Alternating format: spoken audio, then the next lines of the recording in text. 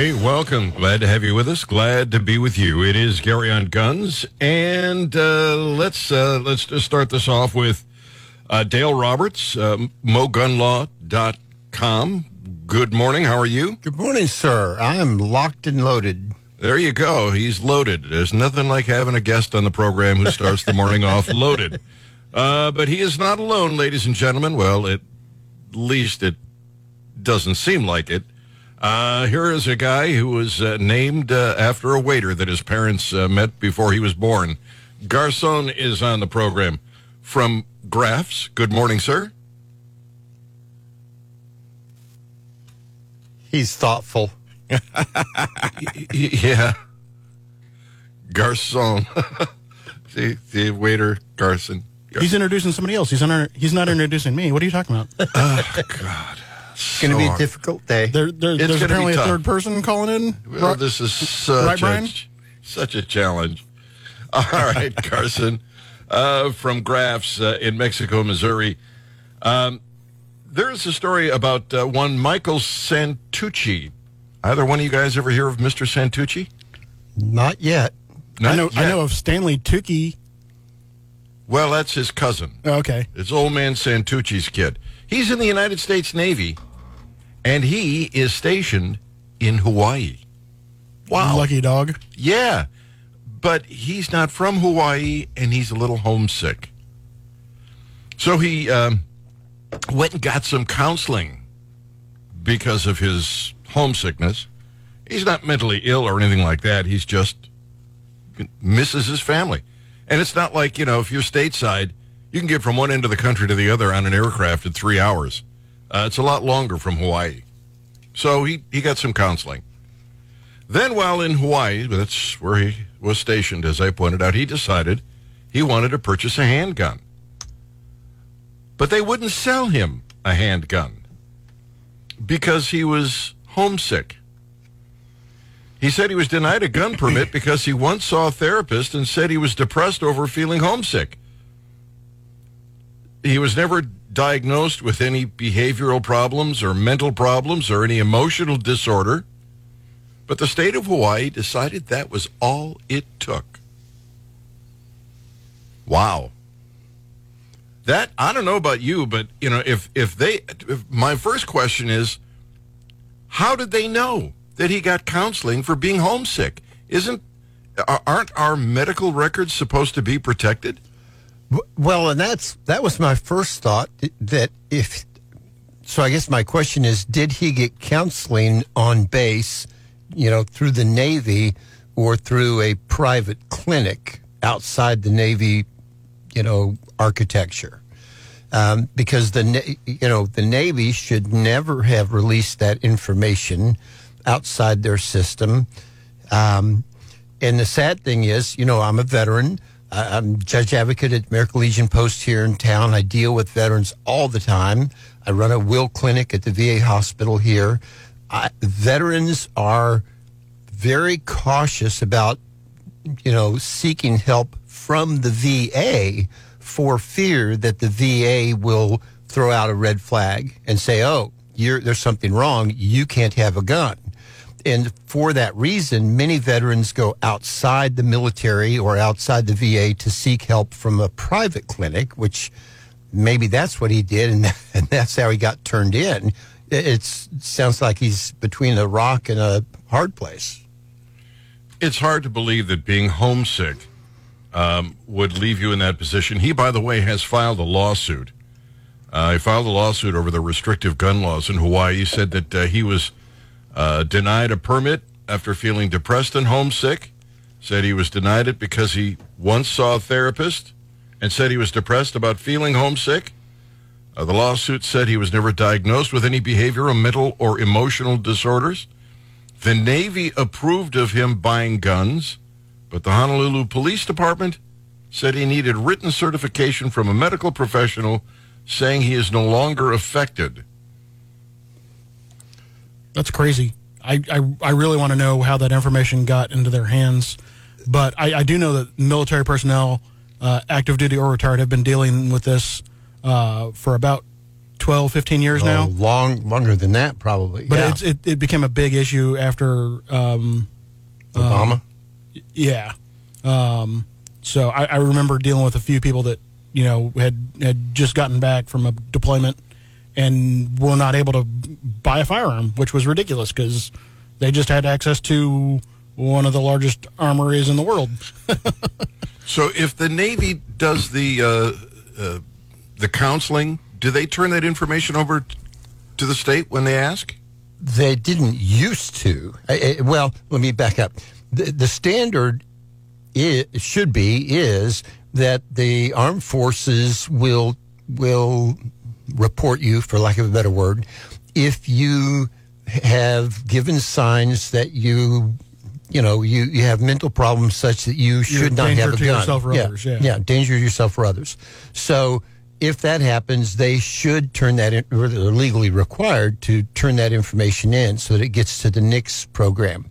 Now that's the standard. It only happens that's the only way it's supposed to happen. Well, I think, must have admitted it. They must have some special form in the state of Hawaii where they maybe asked him if he'd gotten any counseling for anything. Kind of like the old permit to acquire a concealable firearm here in Missouri. Oh, more than just the NICS form. Possibly. Yeah. That's the only thing I can figure. Yeah, maybe that was.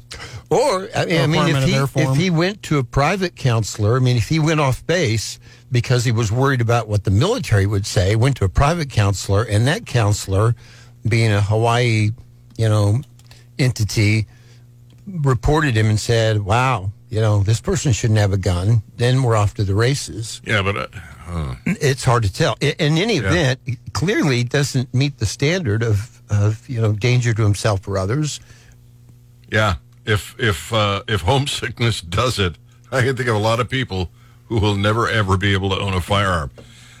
There's a gentleman on CNN who seems to think that. Well, I just checked a website here, Hawaii Police Department.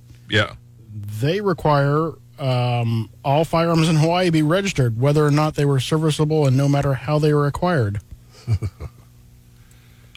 Wow, that's scary. This could all change. Well, that part might not. And it looks like there's a permit per rifle or shotgun. You need a permit for a shotgun? Yep. Because quail hunting is a threat to society? What? I don't understand how the left think. It actually hurts to try and figure it out. Registration is not required for firearms designed to fire loose black powder and for firearms manufactured before 1899, but permits are required. For even those? Yep. Wow. Jeez. So I guess Hawaii has secretly been worse than California? So much for moving to paradise. Yeah. Oh, Lord. All right, listen. We're up against the clock. When we come back, we'll hear from CNN after a mass shooting in California. And we'll actually point out, according to CNN, that you're responsible for those mass shootings in the country.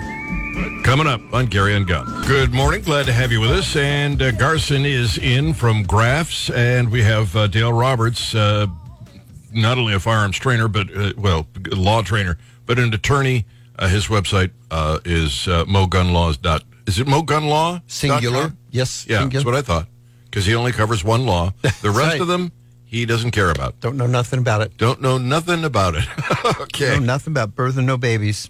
Okay. So, apparently, with this shooting that took place in California that's been in the news, CNN has decided they know what it takes to get things done, to stop these kinds of shootings.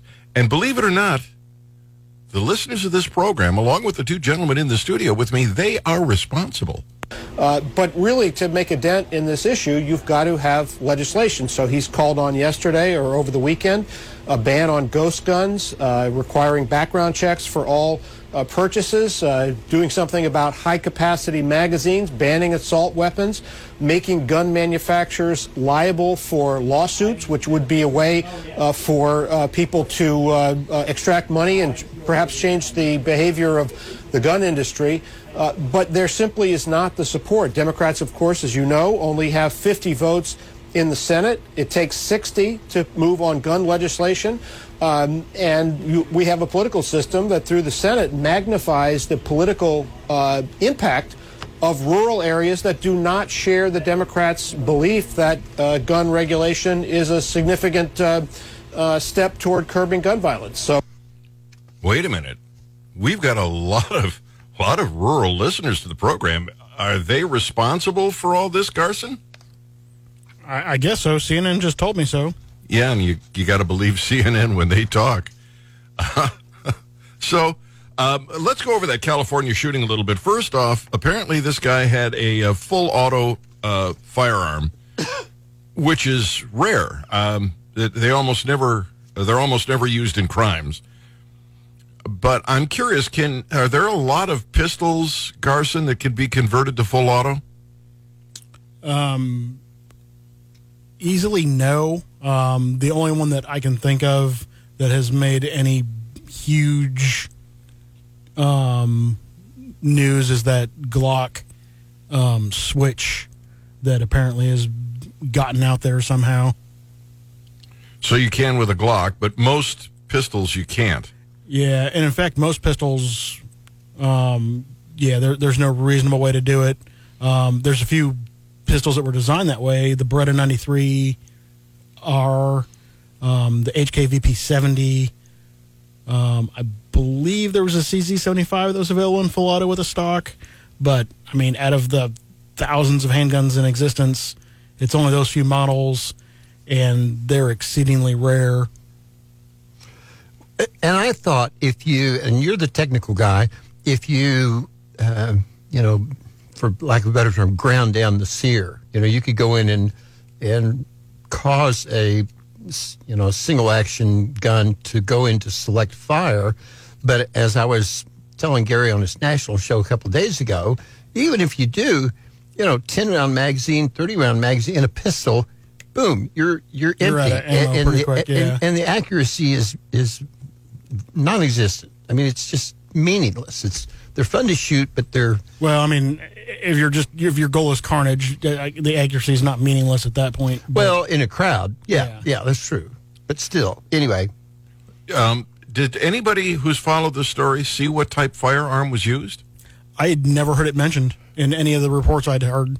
Neither had I. No, usually if it's an AR-15 or an AK-47, they come right out and scream. Interesting. Yes. But they're not saying anything. So I don't know. But some of the other ideas that CNN has for stopping mass shootings or shootings and gun violence, period, would be limiting magazine sizes, banning AR-15s. It's the same old tripe we hear over and over and over again. And I don't know where this guy didn't violate every gun law in the state of California to begin with, and it didn't stop him. Yeah. He wasn't supposed to have a full auto, so he violated both federal and state laws there. He may have had a large magazine, probably did, which would be violating state laws in California, if I'm not mistaken. Yeah, because they have a 10-round magazine capacity ban still. And because he was a criminal in possession of a handgun, he violated that law. So what would have stopped this guy? Well, obviously, if you required... A good guy with a gun, that's what would have stopped him. Or if you required a background check on all gun sales, I'm sure that would have stopped him. Yeah, because they CNN said, yeah. Well, we know he didn't felon, go get a NICS check. He didn't get a background check. Well, but see, if there were a law to require it, that would have fixed it. I mean, CNN said so. I'm tracking now. Yeah. I'm sure drug dealers and other murderous individuals follow the laws as prescribed by CNN. Yeah, if I'm going to break federal law and state law and shoot somebody, I'm going to get my gun legally. Maybe they learned their lesson from Al Capone. It could be. I'm going to break these laws, but I'm going to follow the rest so I don't go to jail on a technicality. Yeah.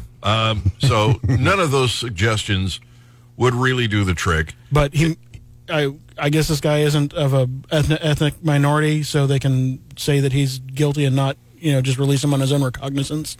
Well, I think that was the real solution. He was already in trouble for a violent crime. Beautiful. So he probably shouldn't have been out on the street. Beautiful. So my guess is, we have found the enemy and it is us. If the state is looking for someone to blame, it probably ought to be the state because they turned this guy loose. Hands down. But we always hear Arrest it's all every politician in California yeah, and it's charge them with these murders. well. This was Hawaii. You're right. This was California. I'm sorry. So, Same difference. I got my two stories confused here, but it's the same old tripe. We hear it every time there's a shooting. We're constantly blaming the tool instead of the person handling the tool. So I don't see where this will ever end. I don't see where there's going to be a point where somebody wakes up and goes, all these gun laws are just exacerbating the problem by disarming innocent people and making it harder for them to defend themselves. They're just never going to wake up. Speaking of never waking up, boy, that sounded much worse than I intended it to. David Hogg is back in the news. He is suggesting that you get your manhood from having a gun. Yeah, buying a gun does not make you a man. It makes you a consumer, a cog in the system, one of millions having their insecurities weaponized for profit. You are being manipulated by marketing agencies because you are weak.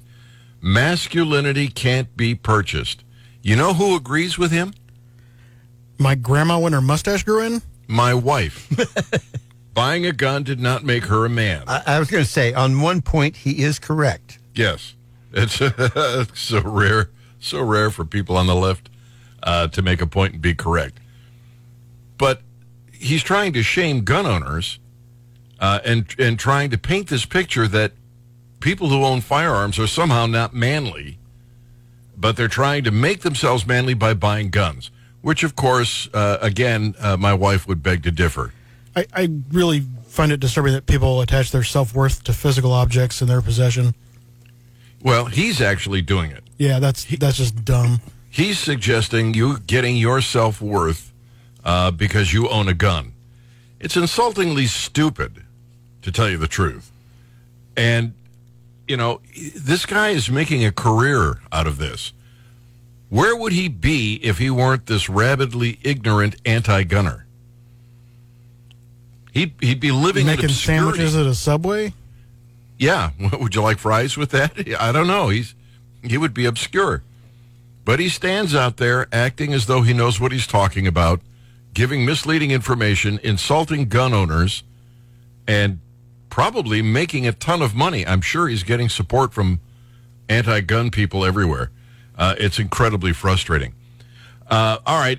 We're coming up here pretty soon on a news break, but when we come back, we have a whole host of other stories that we need to get to, including gun owners in Illinois wasting their time, and Biden is going to nominate another anti-gunner to the BATF. All coming up on Gary on Gun. Hey, welcome. Glad to have you with us. Glad to be with you. Garson is in from Graff's, and coming up in about 30 minutes, we're gonna cover several.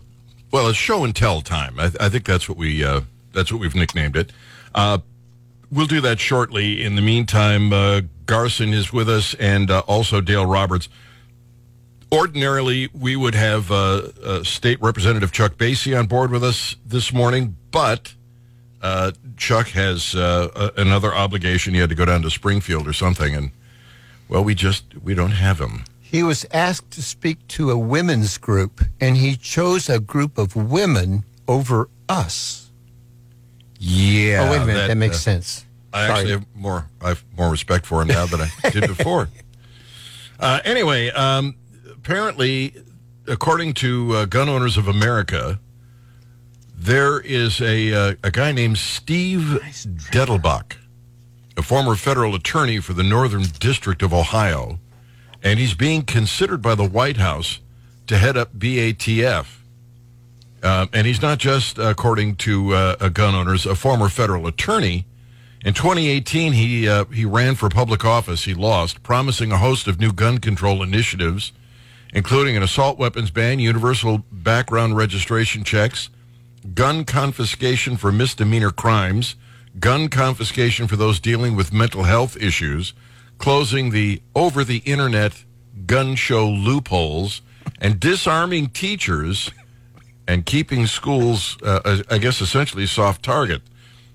In fact, he used his position as U.S. Attorney to advocate for gun control for years, publishing op-eds like requiring universal background checks makes sense. So we go through, Garson, the same list that we always go through with the anti-gunners: assault weapons ban, universal background checks, but gun confiscation for misdemeanor crimes? Yeah, that's new and exceedingly scary. Yeah. Let me ask the guy who went to lawyer school. If I get a speeding ticket, is that a misdemeanor? No, that's an infraction. That's just an infraction. Okay.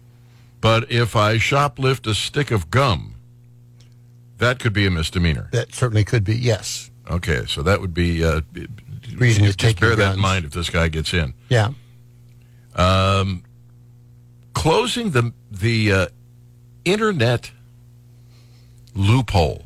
Yeah, I didn't know there was one. I didn't know that either. Garson, you never shared this. So would you please tell me about the internet loophole? Explain it if you could. Well, the internet loophole they're talking about isn't a loophole, because any gun you buy from a reputable firearms retailer will force you to receive that gun at an FFL in your state. There's no way around that.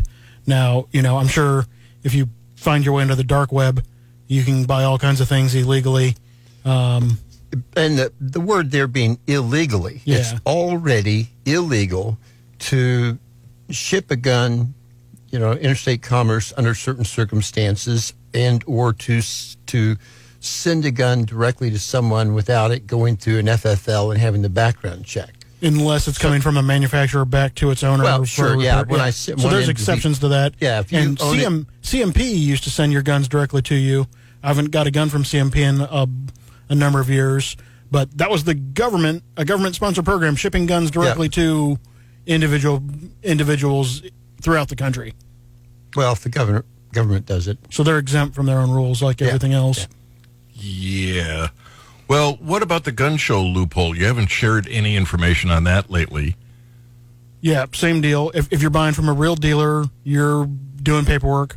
Now, there's also private parties at gun shows, and if you make a deal with a private party, there's no regulation for a private individual to have an FFL to transfer guns that they sell out of their own personal collection. Well, let's play it out. What would the pathologies be? Suppose they pass a law that says if you go to a gun show, you can't get a firearm unless you get a NICS check. So if I'm walking down the aisle and I see Garson and he's got an AR that I like and he's got a little tag on it that says it's for sale and we want to make a deal, a couple of things could happen. One, Garson can say, well, let's go over to this firearms dealer over here and get a NICS check. Okay, that's worth the $4 or $5 or whatever they charge. I would say most places are going to want 20 or 30, just like they would for a transfer from another dealer or online retailer. But even at that, law-abiding citizens would probably do that. But somebody else might say, Garson might say, well, listen, I can't sell this to you here, but there's a field across the street over there. Once we're off this property, well, we can sell it. Exactly. And really, the only way to attempt to close what they perceive to be the gun show loophole is to require universal background checks. Every gun sale from every person under every circumstance. Well, not only that, but they'd have to have a registration of every firearm as well. Yeah. I mean, obviously, people are still going to... But they've already made inroads to it because they've already added private party transfer as one of the check boxes on the 4473 form. So they're making baby steps to implement something along these lines. Well, what's interesting here is that Garson could turn out to be a bad guy. Yeah, I could, innocently go, okay, well, I'll meet you across the way. Then he could use the gun to take my money and leave me dead in the field somewhere. I mean, you're actually making it more dangerous. Yeah, or you just bought some murderer's weapon, and now when you get caught with it, you're going to be, on the hook for a murder. I don't. Well, that could happen right now. That could happen right now. I could. Yeah, you could be trying to. most guns like that don't make it back into legal circulation. They pawn around with other criminals. Yeah, but my point is that isn't a pathology that would necessarily develop if they manage to pass this Fair enough. gun show loophole nonsense. So that doesn't exist. And then this guy who Biden wants to make head of the Bureau of Alcohol, Tobacco, Firearms, and Explosives is arguing he wants to disarm teachers in some states, including Missouri. If a school board approves, teachers can carry a firearm. They generally would have to have a little extra training. But in this guy's case, he's absolutely opposed to it. So he apparently thinks that teachers are a great threat to their students. Well, I guess I could agree with that. Well, and the interesting thing... Not that way, Garson. Oh. Yeah, the interesting thing there, little-known fact, in the state of Missouri, if you have a 5-year concealed carry permit, you can lawfully carry in a school, period. And that applies to teachers. Now, if a teacher does it and the policy is not to, they can be fired or disciplined or whatever, but it's not a crime. So his policy would make it so that even though federal law, the Gun Free School Zone Act, says that you can carry in a school with a Missouri permit, if you're not a teacher, if you are a teacher, you can't. So the teachers should have, in his opinion, fewer rights than the rest of us, if you follow me. Yeah. Well, apparently he's being the one considered by Biden to head up BATF. It just, there is no reason for BATF to even exist. And I thought Chipman was a bad choice. Yeah, this guy is apparently cut from the same mold. But there's no reason for them to exist. No. I don't know where in the Constitution that's called for. And I don't care who's in the White House. Somebody is either going to be, anti-gun or pro-gun regulation. Well, we did have something similar here in Columbia. Explain. We had liquor, guns, and ammo. Oh, the store on the business loop. Yeah, a great place. Liquor, guns, and ammo. That's a perfect combination. Yeah, they've been out of business for a while now, but they were here all the years I was growing up. You drive by the store with the big yellow sign, liquor, guns, and ammo. Oh, Would a that friend, be a friend of mine even loop? makes jewelry with the old logo, a yellow pennant that just says liquor, guns, and ammo. I think their sign is in a local pizza place here now. Yeah. But now, and on this issue, and I know this is going to be an unpopular opinion, but that's never stopped me before. I think the president, whomever he may be or she, has the right to name whomever they want. And then it's up to the Senate to confirm or not that person. And that process should remind us that elections have consequences. And the person we put in the White House, we should think seriously about who we're putting there, as well as the security check, the balance that we get from the Senate, so that if we have a president who's trying to appoint people who shouldn't be appointed, we have the fallback of senators who will stop that from happening. Well, yeah, the Senate has advise and consent, but it is for an organization that really ought not exist. There's no constitutional call for them. And frankly, because they're changing their minds almost on a daily basis, hand brace yes, hand brace no, butt stock yes, or bump stock yes, bump stock no. I mean, they're constantly. What's the latest one? It's that trigger that forces your finger out so that you Reset trigger, force reset. Yeah, now that's the latest, and they're constantly changing things around. and they redefine at will. They're just a useless organization, and I don't know where they've done much to protect us. I really don't. Anyway, all right, listen, we are up against the clock. Got to take a quick break. You're listening to Gary on Guns. Hey, welcome. Glad to have you with us. Glad to be with you. Garson is in from Graf's in Mexico, Missouri, the Reloading Authority. Hola. I'm sorry? Hola. Hola. That's the multilingual version of Gary on Guns. Well, it's Mexico, Missouri, so. Oh. Yeah, the multi-language version. It's getting tough to do the show, folks. You have to reach for it. Yeah, you got to really reach for it. And then we've got Dale Roberts, MoGunLaw.com. By the way, we've got another bogus story on guns about road rage. I don't know if you guys read this or not, but the anti-gun group funded by the former mayor of New York, Everytown for Gun Safety, said in a report that there's this increase in road rage incidents. It was up last year. Curiously, they compare the numbers in the years in odd ways.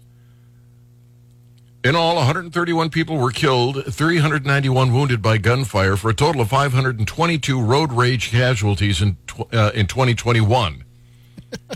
Are those numbers exclusive? I mean, if you're... Sorry. Well, they go on to say that represents a significant jump from 73 dead and 166 wounded in 2016. Well, that's odd. Why are they comparing 2016? A spike that the report's authors suspect was linked to stresses caused by the coronavirus pandemic. The number of shootings for 2021 works out to one person shot in a road rage confrontation every 17 hours, more than twice the rate of one person every 37 hours in 2016. Why 2016? Why go that far back rather than literally any point between then and 2021? Even 2019, which was pre-pandemic, would make more sense. And so, Gary, as you were saying that, you may notice I brought up the article on Everytown Research Policy, which I have saved under fiction sites. And it says in 2021, and this is a quote, in 2021, an average of 44 people shot per month, were shot and killed or wounded. So it's like, well, can they not separate the numbers about how many people were shot versus how many people were wounded? I'm not sure why they merged those together. It makes the number bigger. But yes, and then and then it goes on to say double the pre-pandemic average. And as you said, pre-pandemic could be 2019. Why are you dropping all the way back to 2016? 1903 too. Yeah. 2021 reportedly had 522 road rage casualties throughout the entire United States. That's a country of 330 million people, pretty much all of which were on the road multiple times throughout the year. 522 people being injured or killed throughout the year doesn't even count as statistical noise, according to Bearing Arms. See, this is what the author means. Needing context for numbers. To most of us, 522 people sounds like a lot. If 522 people were shot or killed in road rage incidents in just one city, even one as large as, say, New York, we might have a reason to be concerned. But throughout the whole country, it's really not much of an issue statistically, even if most of us can kind of understand getting furious at someone else's driving. Because contrary to what Everytown wants people to believe, most folks aren't homicidal maniacs in the making. We're not likely to shoot someone just because we're upset. We've got enough guns in this country to arm every man, woman, and child, and they can just give us 522 casualties? Don't get me wrong. Each one of those represents a death or an injury that is individually tragic. The problem is we don't create policies impacting hundreds of millions of people because of the outliers. And the story, you can find it at Bearing Arms by Tom Knighton. And while they want those percentages to seem shocking, and these are, I'm sure, largely, or if not entirely, innocent people, victims, the numbers are 2016, there were 610 people, or 610 allegedly road rage incidents with a gun. 2021, 728. So in 5 years, it increased by 118 incidents per year, which, as you say, 118 incidents more in I don't know how many million drivers in America. Yeah, making millions of trips. The problem here is correlation versus causation. They would argue that there is an increase in gun sales, ergo we have greater numbers of fatalities on the road or road rage incidents involving a firearm on the road. But there are other things to consider that they're not taking into consideration. They don't have any correlation or any causation. So we'll kind of kick that around, and then a little segment of show and tell on Gary on Guns.